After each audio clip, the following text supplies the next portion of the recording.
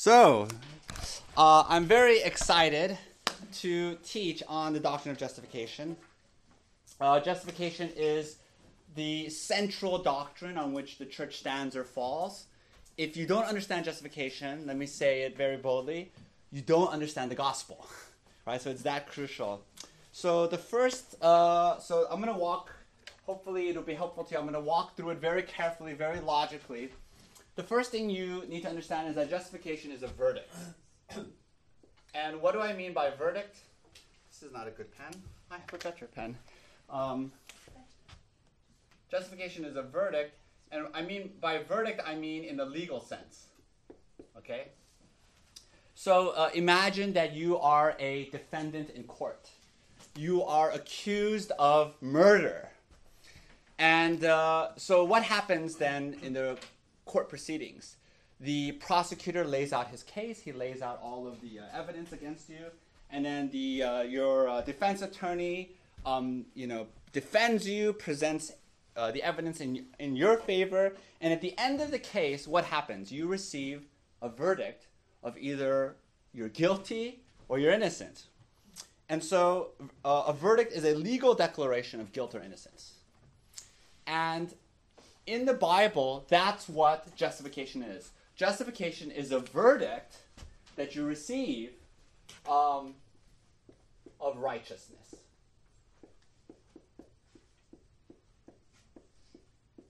So first, what is righteousness? Let's. What would be sort of the easy, breezy definition of righteousness?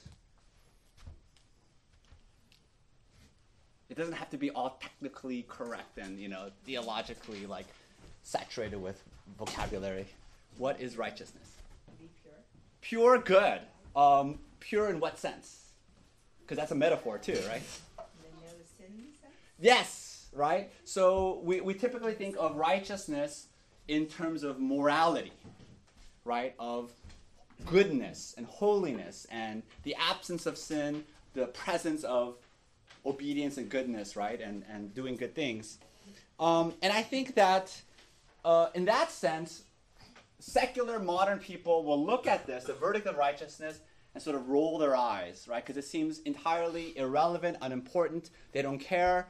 They don't care about morality. It seems like a religious thing.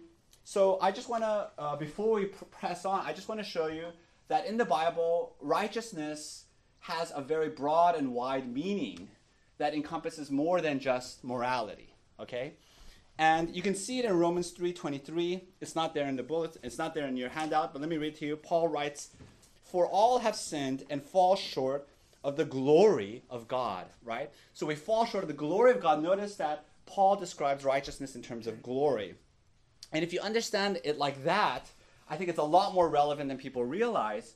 Because righteousness, I want you to think of it as significance,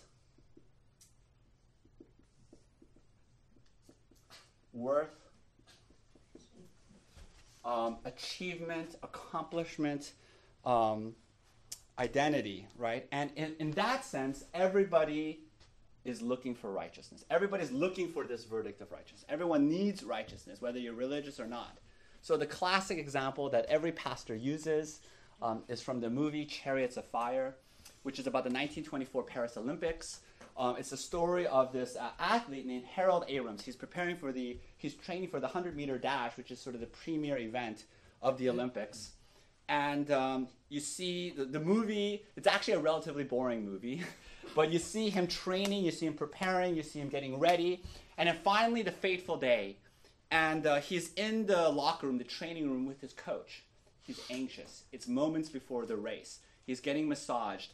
And he has this great line that everybody uses. He says, Harold Abrams says, "I have 10 seconds to justify my whole existence." He's thinking about the race, right? 10 seconds to justify my whole existence. And so when he says, "I have 10 seconds to justify my whole existence," is he talking about justification in a moral sense, in terms of morality and holiness? Of course not. What is he talking about? He's saying that at the end of the race, he's going to receive a verdict. And the verdict will be either that he is worthy, that he is accomplished, he will receive acclaim and praise, the crowds will cheer.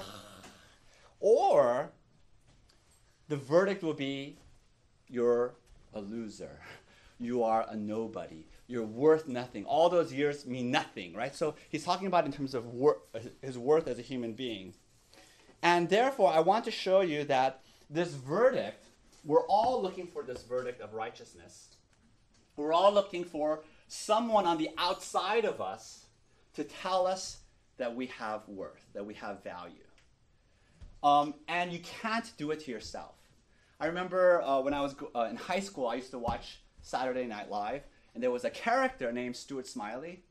And this character was sort of anxious, felt unsure of himself, and so he would have these daily affirmations where he would look into the mirror and look at his own picture, his own image, and he would say, you're smart, you're handsome, people like you.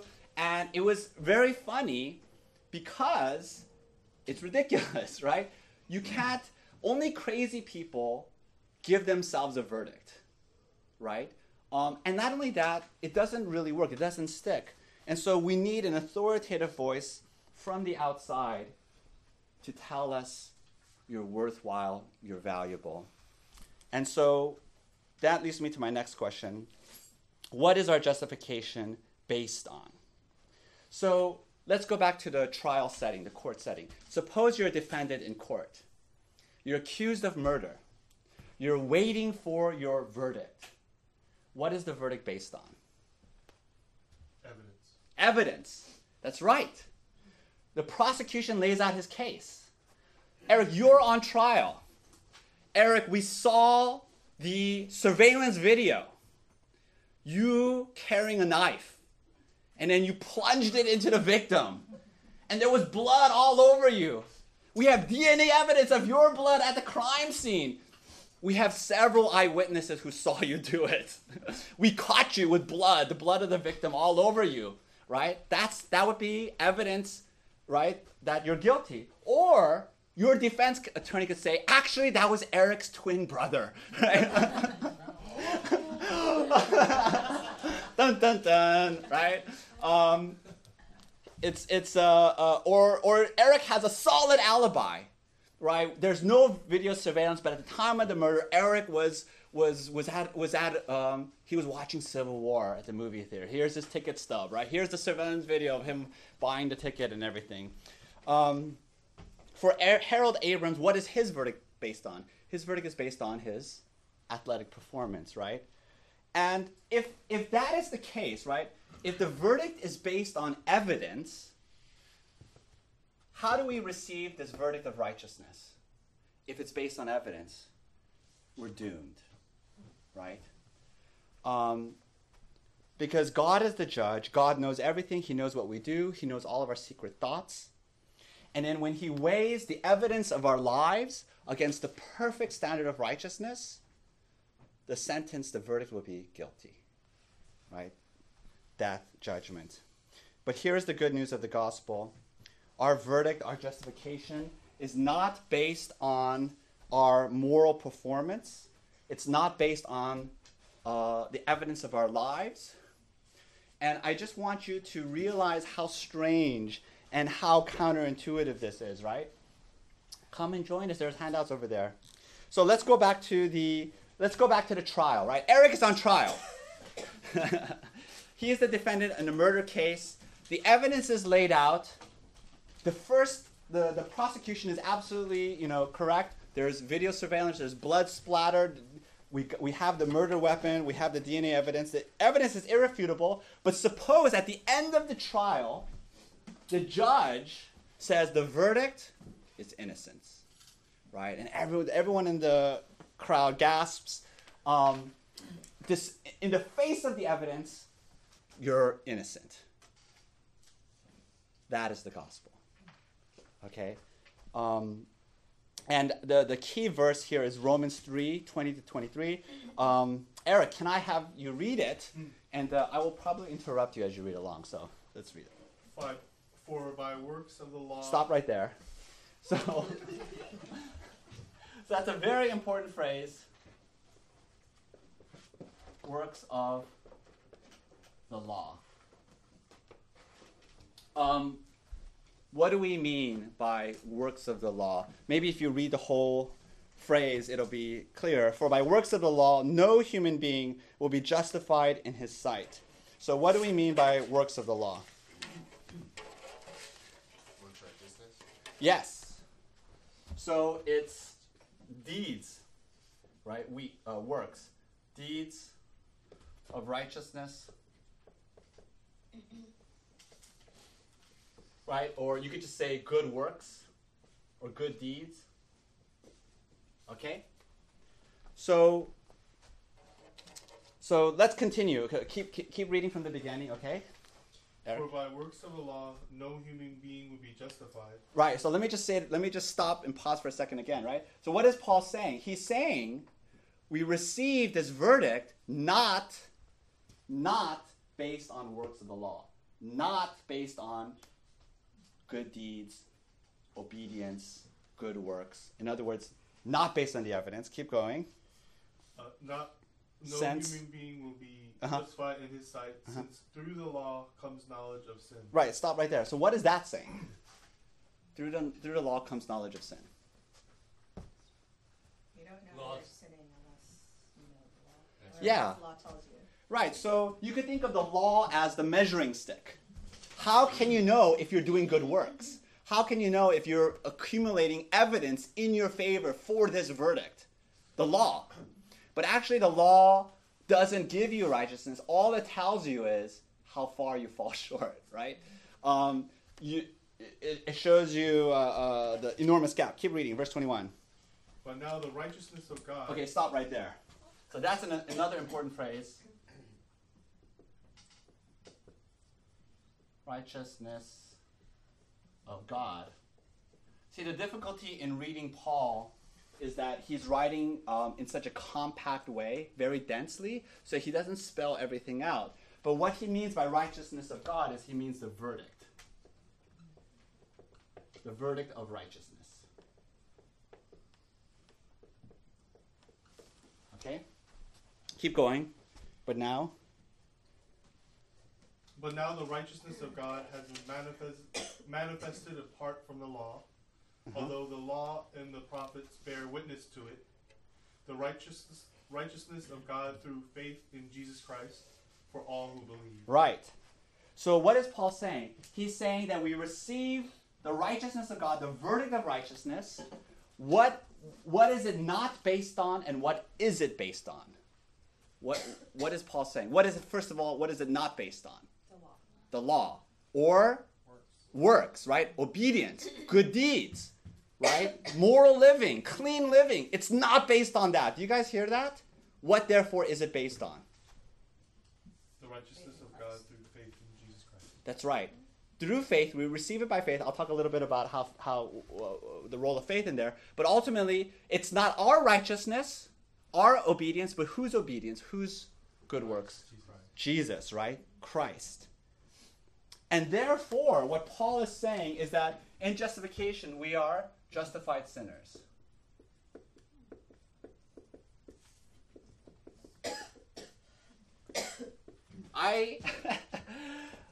If you've been in the church, you've probably heard this phrase, and you sort of get inured to it. But I want you to feel the rub. I want you to feel the oddity. I want you to feel the insanity of this expression. We are justified sinners. Do you feel the paradox? Why is this a paradoxical, nonsensical, almost nonsensical statement? Jamie, you're nodding your head. If you nod, if you make any motion other than perfect stillness, I will hone in on you. Because it's just complete opposites. It's on separate spectrums almost. That's right. Because it's like this, right? If you go back to the murder trial scenario, right? It's basically saying you're an innocent murderer. That's what it is. You are an innocent murderer. You are a justified sinner. Do you understand? Or to go to Harold Abrams' analogy, you're a gold medal winner who got last place. Do you understand? Do you feel the rub of it? Luther has a fantastic phrase to sort of capture the paradox of this. Of course, it's in Latin. Simul justus et peccator, which means simultaneously justified and sinner. So that in actuality and indeed, in the reality of your life, you are a sinner. Right? You fall short of the glory of God. All the evidence points towards your guilt. You are a murderer. You're covered in blood. But in terms of the verdict, in terms of the declaration, the judge's declaration, you're innocent. You're righteous. You're acceptable, worthy, approved. Okay? You see the enormous paradox of this in Luke 18, famous parable by Jesus. Can I, Elizabeth, have you read it? Jesus also told this parable to some who trusted in themselves that they were righteous and treated others with contempt. 2 men went up into the temple to pray, one a Pharisee and the other a tax collector. The Pharisee, standing by himself, prayed thus: God, I thank you that I am not like other men, extortioners, unjust, adulterers, or even like this tax collector.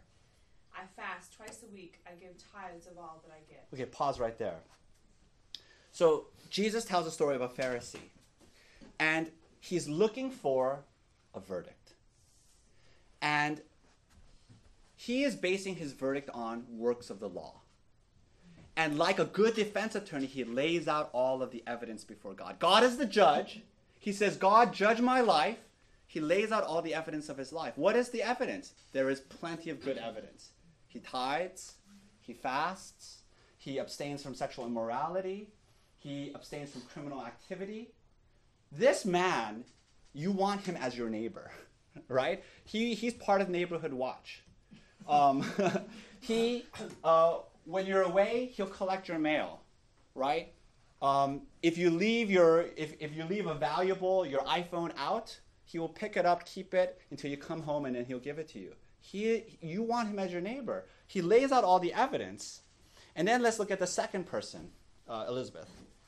But the tax collector, standing far off, would not even lift up his eyes to heaven, but beat his breast, saying, God, be merciful to me, a sinner. I tell you, this man went down to his house justified rather than the other. Okay. So the other person Jesus talks about is a tax collector. Now, for us, we just think, some sort of like busy bureaucrat, right? But you have to understand the original context of the first century Palestine. A tax collector was essentially a gangster. He was basically a shakedown artist, and he would extort people for excessive, exorbitant amounts of money. He was essentially a criminal. He was a gangster colluding with the hated, oppressive Romans, preying on his own people. A tax collector is essentially the worst thing that you could possibly be. I mean, imagine a drug dealer who kills babies on the side. That's what a tax collector is, right? And so this tax collector, he is also looking for a verdict. Do you see that? He is looking for a verdict. He goes before the judge, and he realizes all the evidence points against righteousness. He doesn't look to works of the law. He doesn't look to his life. All he does, he falls on his knees. He pleads for mercy. He says, please have mercy. And then Jesus' parable is a bombshell, because the deepest instinct of our hearts is to base our justification on the evidence of our lives, right? On the record of our lives. And so you have 2 men. One is a holy man, a religious teacher. One is a gangster criminal. And Jesus says that the gangster criminal received the verdict of righteousness. Right? The judge is looking at these 2 men, and the judge looks at the gangster and says, verdict, righteousness. He looks at the holy religious man. He says, you do not receive justification. You do not, your verdict is guilty. Right? And the reason is because the Pharisee depended on his moral performance, and the tax collector despaired of his performance and looked only for mercy. Let's read. This story is so scandalous. This story is insane. We don't really believe this story because our natural instincts is always to look to our performance. That's how we feel good about ourselves, right? How do we know that we're right with God? Well, we look at our lives. Am I a good person? Do I do good things? But Jesus completely destroys that. Galatians 2, Maggie, can I have you read that? We know that a person is not justified by works Okay, stop right there. Do you understand, right? Paul is saying the same thing Jesus is saying in Luke. He is also saying the same thing he himself said in Romans 3, right? That you are not justified by works of the law, by obedience to the law. But keep going. But through faith in Jesus Christ. So we also have believed in Christ Jesus in order to be justified by faith in Christ and not by works of the law. Because by works of the law, no one will be justified. Yeah. It's a little bit redundant. If you notice his syntax and phrasing, it's redundant for a reason. It's almost like Paul knows that you're not going to believe it. So he keeps saying it over and over and over again. You're not justified by works of the law, but we receive it through faith in Christ. Christ is based on his obedience, and we receive it through faith. Faith is not some meritorious work on our part, but it's the empty hand. We'll talk about that a little bit more as we go on. So here I have an illustration, right? I'm always looking for illustrations of justification. I thought of an illustration, Charlotte's Web, by E.B. White. Fantastic children's story. If you know the story, it's about Wilbur, this little diminutive pig on Zuckerberg's farm. He's going to be fattened, raised, and slaughtered. He finds out. He's tearful. He's distraught. He's beside himself with anxiety. And then little Charlotte, a spider, says, I will save you. And so she comes up with a plan. She's going to spin these webs with words in them as a way to save his life. So the first word that she spells is, who knows that story? What's the first words? Some pig. That's right. And everyone it's a miracle. How did these words, and for some reason they don't attribute it to the spider, they attribute it to the pig, right? Obviously because it says some pig. So like, wow! So people come visiting, it's amazing, and there's all this hoopla, and then it dies down. And Charlotte knows that that's not enough to save Wilbur's life. She has to do it again. So she gathers all the barn animals, and they're having a conference. What word can I spin next? And they're thinking, they're brainstorming, and then they finally come up with the word terrific. And Wilbur is very worried about this word. He's very stressed. And he says to Charlotte, he says, but I don't feel terrific. I'm just an average pig. How can you spin the word terrific? And Charlotte, this is the gospel. Charlotte says it doesn't matter whether you actually are terrific. It doesn't matter whether you feel terrific.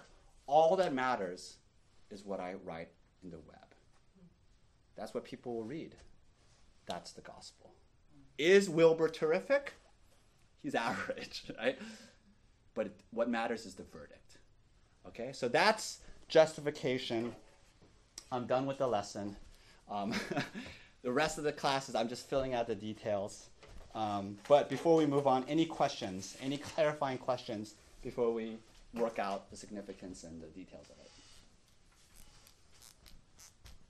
Yeah, you said only crazy people can give themselves a verdict. Mm-hmm. I go through Kaiser and counseling and all that, and that's all. I mean, he basically say, look in the mirror, tell yourself you're full. I mean, it's a very self-acclamation. Yeah, so in psychology, what they've discovered is that a lot of the problems that you experience has to do with something called esteem. And they've discovered that esteem is a sense of worth. If you have high esteem, you will be able to go out into life with confidence. You'll be resilient. You'll be able to endure criticism, and you'll be able to endure difficulties and challenges in life. If you have low esteem, you get constantly battered down. A wind blows you down, and you fall down, and you stay down. So they've discovered this. A lot has to do with your emotional, psychological health has to do with esteem. How do you get esteem?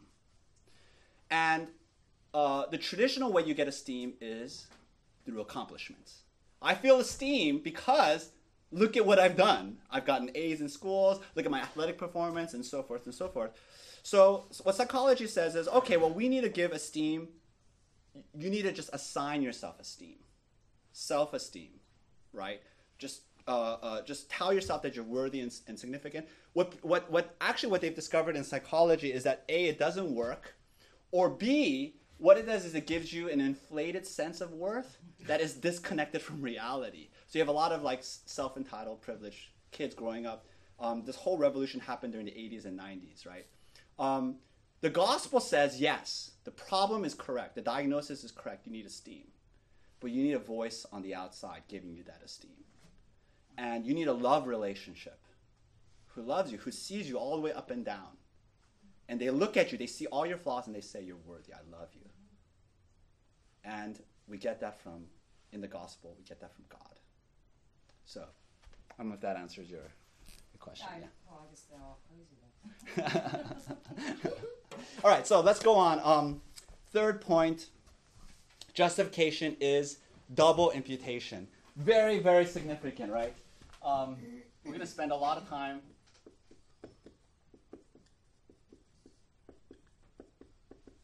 is double imputation. So this word impute means basically, it's an accounting term. It means to assign, it means to credit, it means to attribute. Let me give you an example, okay, to illustration, to describe what attribute means. So let's say you are an account manager, and you're looking at your ledger, and there are two accounts, account A and account B. Account A has $100, and account B has nothing. And you decide that you are going to transfer the $100 to account B. So you transfer it. So you punch it into your computer. You do a few mouse clicks, a few punches of the keyboard. That is to impute. It has nothing to do necessarily with whether B actually owns the $100. It has nothing to do with whether B earned the $100. Because suppose you are a dishonest accountant and B is your good friend. So you decide to just impute the $100 from A to B. That's what impute means. Does that make sense? It has nothing to do with internal actual reality. It has everything to do with simply an attribution of credit. It's very much like a verdict in that sense, okay? Now, we typically think of the gospel as single imputation, right? So if we can do this analogy again, this illustration, this is you, this is Christ, and suppose you owe $1 million, right? And we think of the gospel as single imputation. God imputes your debt to Christ. So the debt goes from your account to Christ's account, and then he pays it on the cross. He suffers the penalty you deserve, and that is the way the gospel is almost always described. I want to show you that is entirely inadequate. It's not enough. Let me give you an illustration. Let's go back to the trial, court case. You are a criminal, and you've been found guilty, so you're in prison. And the governor decides to pardon you, Eric. We're going to pardon you. He's going to commute your sentence, and he's going to expunge your record, your criminal record, and then you're released. Now, class, is Eric home free? I mean, is he secure in life? Is he safe now? No, why not? Still has a reputation of a murderer.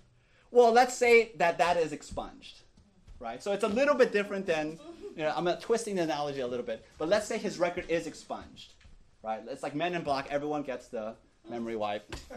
So Eric is no longer a criminal. He still has the heart and mind of a murderer. And That's true. But I'm looking for something else. So has to work his way through life. Yes, right? So, yeah, go ahead. His way through life. Yes. So Eric still has to go out and get a job. He still has to make money. He still has to be a good citizen, keep his nose clean, follow and obey the laws, not get caught again, right? The murderer. I mean, don't do it again, right? So the governor's pardon, therefore, don't you see in this illustration, is not enough.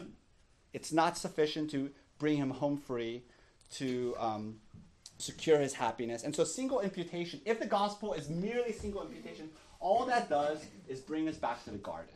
Because single imputation means debt is clear, right?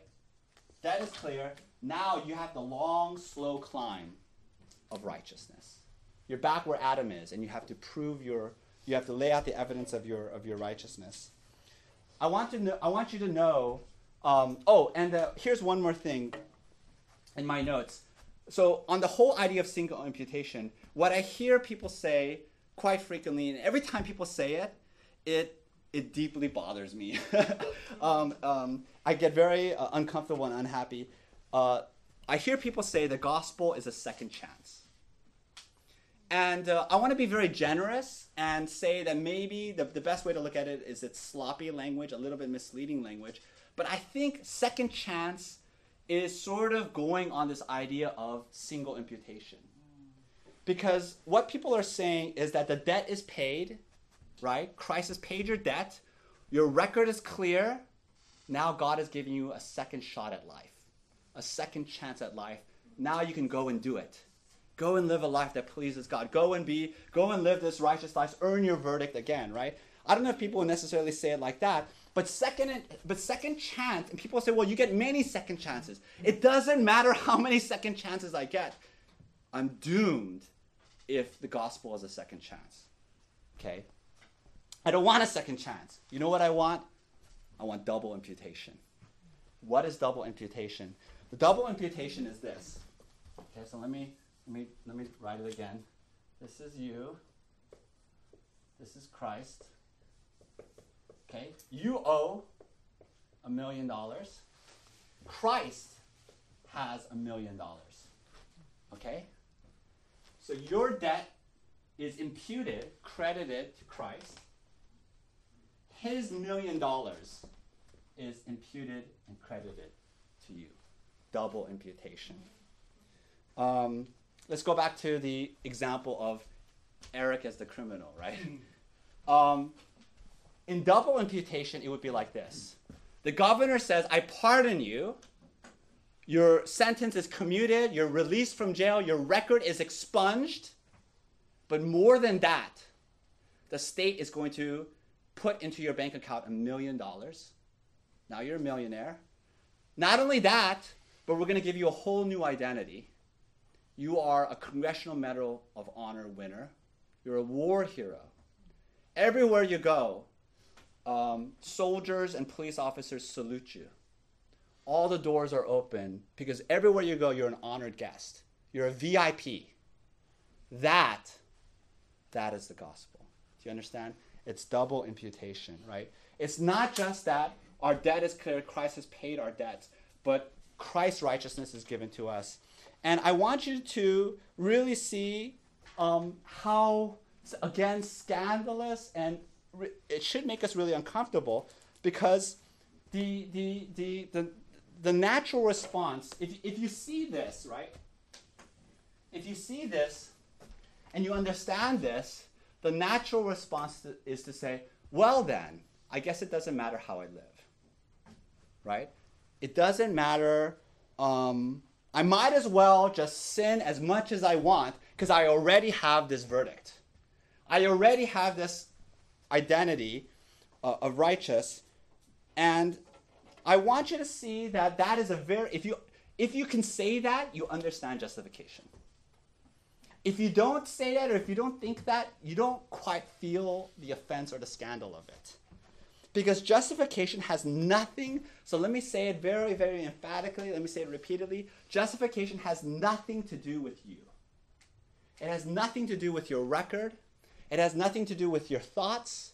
It has nothing to do with anything that you have done, your performance. Right? Because justification is a verdict that is external, but it has nothing to do with who you are on the inside, your internal reality. It's just a declaration. And a lot of people in theology, the term that sometimes is used is justification is a legal fiction.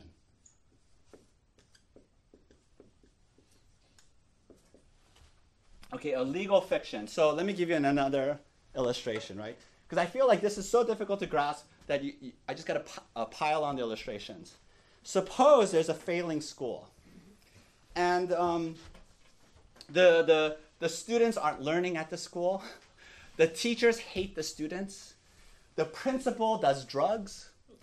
Terrible school.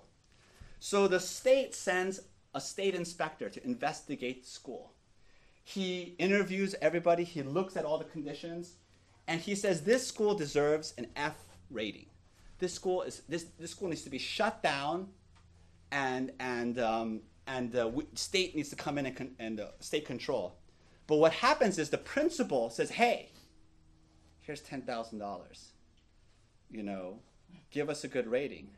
The state inspector, being a corrupt person, a greedy person, says, "Okay." So he fills out his report. He says, "This school rating is A. This is a fantastic school. It's a wonderful school. Everything is going well." I want you to know that's justification. Do you understand? And unless you say that's wrong, that's corrupt, that's how can that be? You don't understand justification, because justification has nothing to do with your merits or your records. In fact, it's contrary to the record. You are a failing school, but the state inspector has decided to give you an A, right? And justification, and if you understand double imputation like that, it helps you to understand why Jesus had to live for 30 or so years before he died, right? Have you guys ever wondered, why didn't Jesus just come down as a fully grown man and then die on the cross and then rescue us in that way? Why did he have to live? Why did he have to become born a man and then live for 30 years before he was crucified? And, I remember asking this question as a child, and I remember I used to receive all kinds of answers. Sometimes my teachers would say to me, well, it has to do with the fact that Jesus had to teach us for 3 years. That's true. He had to show us how to live for him. That's true. But I want you to know that what Jesus was doing is he was earning our $1 million. Do you understand? As a human being, as a man, every moment of every day, he did what was absolutely perfect. There was nothing that he could have done better. No one can go back and scrutinize and audit his life and say, this could have been a little bit better. Every thought was pure. Every motivation and every word that he said glorified God, helped others. It was other-oriented. Every thought was beautiful and perfect. And when you understand that, do you understand the power of this? It's not just that your debt is imputed to Christ. His righteous life is imputed to you. Do you see? His entire record of the beauty, the moral beauty of his life that is unequaled, unparalleled, that cannot be improved upon is given to you. And I want you to know that this doctrine of justification is incredibly powerful, because in your darkest moments, right, when you hit rock bottom, when you're mired in sin, I think the default sort of instinct of our hearts is to say, I'm justified because of my good works. So you're mired in sin, you're caught in habitual sin, you're shocked at your own sinfulness, and then you feel really down. Why do you feel down? Because you say to yourself, I feel good if I'm doing good, but I feel bad if I'm disobeying God, because the instinct of our heart is justification by good works. But in that moment, you should remind yourself you've already received the verdict of righteousness. Already. When God looks at you, he looks at the perfect life of Christ. Right?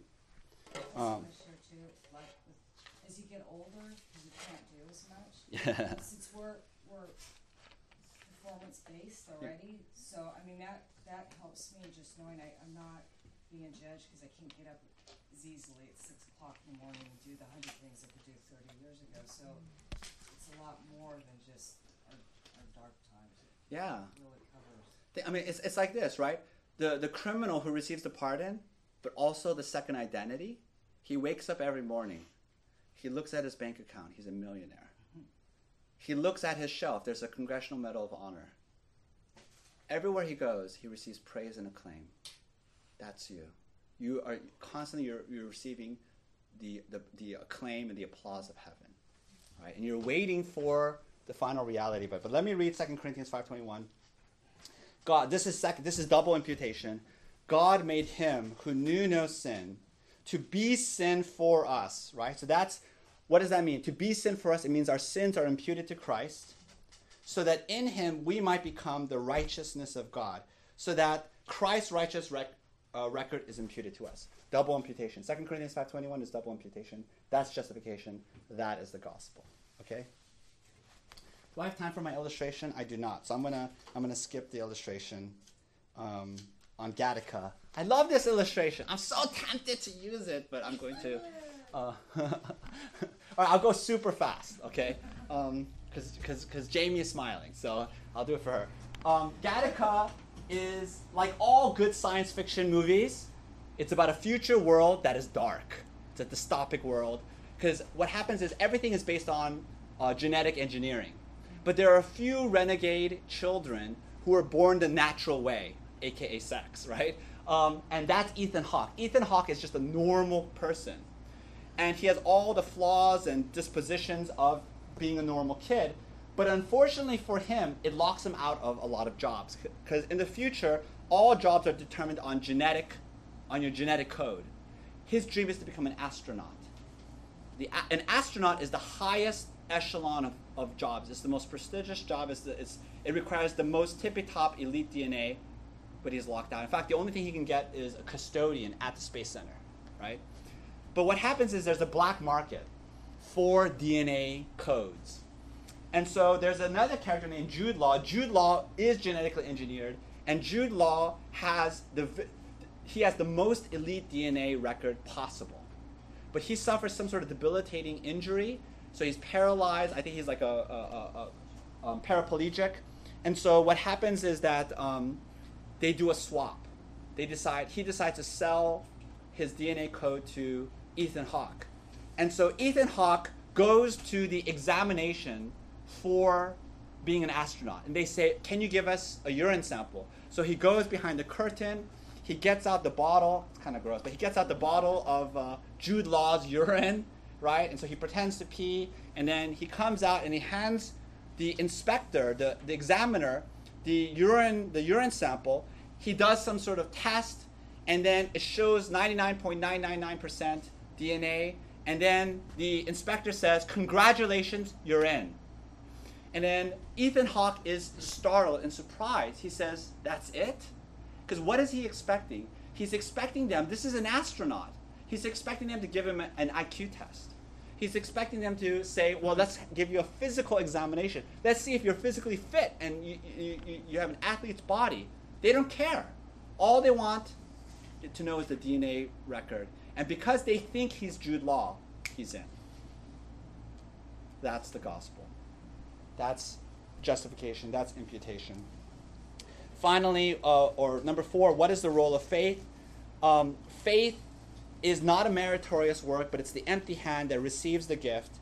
In theology, we say that faith is the instrument of righteousness, meaning it's the channel, it's the occasion on which you receive justification, but it is itself not the cause or the grounds of justification.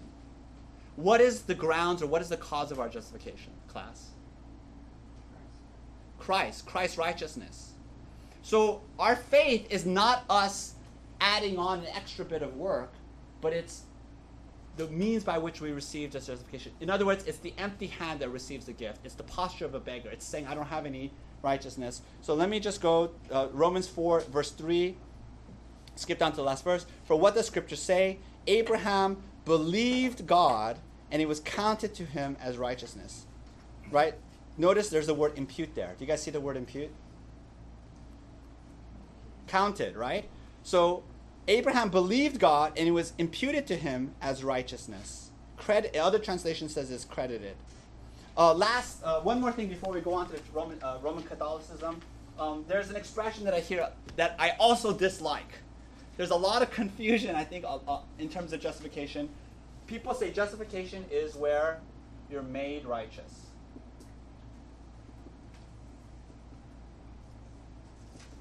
I really dislike that expression. Let me be generous and say it's a little bit sloppy or loose language. Justification is not that you're made righteous. Justification is that you're declared righteous, that you're credited righteousness, right? You're attributed righteousness, but you're not made righteous. Why do you think this is a problem? Why do you think it's inaccurate, or at least, at the very best, sloppy to say made righteous? Because you're still a sinner. Who's saying? Because you're still a sinner. Keep going. You're going on the right direction. What do you mean? What does made righteous mean? Well, why is that incorrect? Or how about... Well, because you're not fully... So you're declared righteous now, but you're still living this life sinning, and it's not until you die that... Yeah, made righteous, I guess, would violate this whole idea of you're a justified sinner, right? Made implies process. Made implies reality, right? Like, for example, let me just use that word in a different context. My coach made me a good bowler. What does that mean? My coach made me a good bowler. It means that he did drills, you practiced, and you became a good bowler. You're actually a good bowler. That's not justification. Do you know what justification is? You are the world's worst bowler. Every time you throw the ball, it either gutters or goes into the next lane. Okay? You are the world's worst bowler, but then the Bowling Association president comes. He inspects what you do, and he says, here's a certificate. You are the world's greatest bowler. Does that make sense? That is justification. You are not made righteous. You are declared righteous. You receive the verdict of righteousness. And that verdict has nothing to do with who you are. Okay? Last point, the dispute with Roman Catholicism. All right, I think I can do this very quickly. So this is the material break for Protestantism and Roman Catholicism. There's a lot of other disputes about the role of Mary, the papal authority, the role of saints, so many issues. But justification is the main reason why Catholicism and Protestantism broke. Okay? And so what is the Catholic view on justification? The Catholics believe in justification because the word is there in the Bible. They do believe it's a verdict. Okay? They believe that this but the dispute is on what grounds do we receive this verdict of righteousness? That's the dispute. So they believe in the necessity of faith. They believe in the necessity of grace. But what they believe is this. When you first believe the gospel, you receive an infusion of grace, and it begins a life. It begins a process by which you have to attend Mass, receive the sacraments, but in which you have to do good works, you have to obey God, you have to read the Bible, and then at the end of your life, after a life of holiness, after a life of obedience, you receive the verdict at the end. You see? So let me just graphically show you, because this is radically different than what Protestants believe in, what I believe the Bible, Scripture teaches, right? So this is when you have faith. Okay? Now, the Protestants believe that this is when you receive justification. Again, not because of faith, but through the instrument of faith, right? You receive the justification here at the beginning of your Christian life, right? And then you go ahead and you live a life of sanctification. So this is sanctification, right? We'll talk about that next week. But Catholics believe that you do not receive justification at the beginning of your Christian life. They believe you receive it at the end. Does that make sense? Actually, in their language, they would say it's progressive justification. You receive justification as you progressively, as you get holier. But the final justification you receive at the end of your life. In other words, they do not believe it's a legal fiction justification. They believe it's actually based on the evidence of your life. And therefore, to put it very, very, very crudely, they would not say it like this, but this is sort of an accurate way to describe it. Justification is by faith, right? Because they believe in the necessity of faith. You can't even begin the Christian life without faith. Faith and works. Whereas Protestants will say we are justified by faith alone. That's right, not works. R.C. Sproul, that book, What is Reformed Theology? Yeah. Yeah, it's really a good book. It goes through that, really explains out, what is Yeah, this is what all Protestants believe, right? This is what the Reformation believes. So just in case you feel like I'm making this up, I brought the Catechism of the Roman Catholic Church. Here it is, okay? And let me read to you doctrine number 1990, okay? This is their definition of justification. Listen. Justification is not only the remission of sins, remission means taking away, expunging of sins, but also the sanctification, notice the language, but also the sanctification and renewal of the inner man. Justification detaches man from sin, which contradicts the love of God and purifies his heart of sin. So the Roman Catholic Church is saying that our verdict is ultimately based on good works, on sanctification, on inner renewal. And I want you to know that this is enormous. This difference between the Protestant, the Reformation, and the Catholic Church, that is so huge, that is so significant, that the Protestants said, you've lost the gospel. That is not the gospel. Because what you're saying is it's not based wholly, solely on the merit of Christ.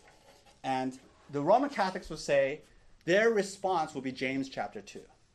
All right? So let me read to you James chapter 2. Let me go through it very, very quickly. Because James 2, indeed, on the surface, seems to contradict everything that I've been saying today and the Reformation view of justification. James writes, "What good is it, my brothers, if someone says he has faith but does not have works? Can that faith save him? If a brother or sister is poorly clothed and lacking in daily food, and one of you says to them, 'Go in peace, be warmed and filled,' without giving them the things needed for the body, what good is that?" And then listen to verse 17. "So also faith by itself, if it does not have works, is dead." Verse 18. "But someone will say, 'You have faith and I have works.' Show me," James says, "your faith apart from your works, and I will show you my faith by my works. You believe that God is one. You do well. Even the demons believe and shudder. Do you want to be shown, you foolish person, that faith apart from works is useless? Was not Abraham our father, listen, justified by works when he offered up his son Isaac on the altar? You see that faith was active along with his works, and faith was completed by his works. And the scripture was fulfilled that says, Abraham believed God, and it was counted to him as righteousness, and he was called a friend of God." Verse 24, crucial verse. You see that a person, listen to what James says, is justified by works and not by faith alone. And in the same way, was not also Rahab the prostitute justified by works when she received the messengers and sent them out by another way? For as the body apart from the spirit is dead, so also faith apart from works is dead. What do we do with that? I feel like we've run out of time. We'll just pick this up next week. I'm just joking. Let me try to respond. Let me offer my retort to the Catholic Church. So the key to understanding what James is saying is he's talking about two kinds of faith. And you see that in verse 18, right? He says, someone will say, "You have faith and I have works." He's actually here talking or contrasting two kinds of faith. Because what happened is that in the early church, there was a group of people that sort of had a distorted view of Paul's gospel, or the gospel that Paul was preaching, and they were saying faith alone. Now, faith alone is a Reformation slogan, but I want you to erase your mind of that. This is the early church. And so there was a group of people, group of Christians who were saying faith alone, faith alone. And what they meant by that is, I have faith, I've received the verdict of righteousness, woohoo, time to partay, right? Visit prostitutes, drunken parties, right? Immorality. And so James is responding to that group, the faith alone group. That was their slogan, faith alone. And that's why in verse 17, he's confronting that error, right? He says, so also faith by itself, right? He's referring to that slogan, if it does not have works, is dead. So he's talking about two kinds of faith, dead faith and true faith. Dead faith says, which is no faith at all, right? Dead faith says, I have faith, woohoo, party. He says that is dead faith. That's not real faith. That's fake. That's spurious. True faith, he says, will always produce fruit. So Luther has a fantastic expression or phrase to describe this. He says, we are saved by faith alone, but not by a faith that is alone. All right? So James is not saying, therefore, that we are justified by works. Okay? And here, let me give you the analogy of a tree. See, how do you know that a tree is alive? Because it produces fruit. But does the fruit give the tree life? Right? So here's a tree. Here's the fruit. Does the fruit infuse life into the tree? No. The fruit is the evidence that the tree has life. But the tree has life on its own accord, right? For its own reasons. And so we're not justified by works, but works is the evidence, it's the fruit that we are justified. Does that make sense? So what do we do with verse 24? James says, but you see that a person is justified by works and not by faith alone. And here I think James is doing the same thing Paul does often, which is that he's speaking in shorthand. He's not fleshing everything out. It's not a theological textbook where he's making sure he crosses all his T's and dots his I's. And so what he's saying is, you see that a person is justified, and then what is elliptical there, what is missing there, but what is implied if you read the whole thing, and in fact if you read the whole Bible, is a person is justified and evidenced by works, and not by faith alone.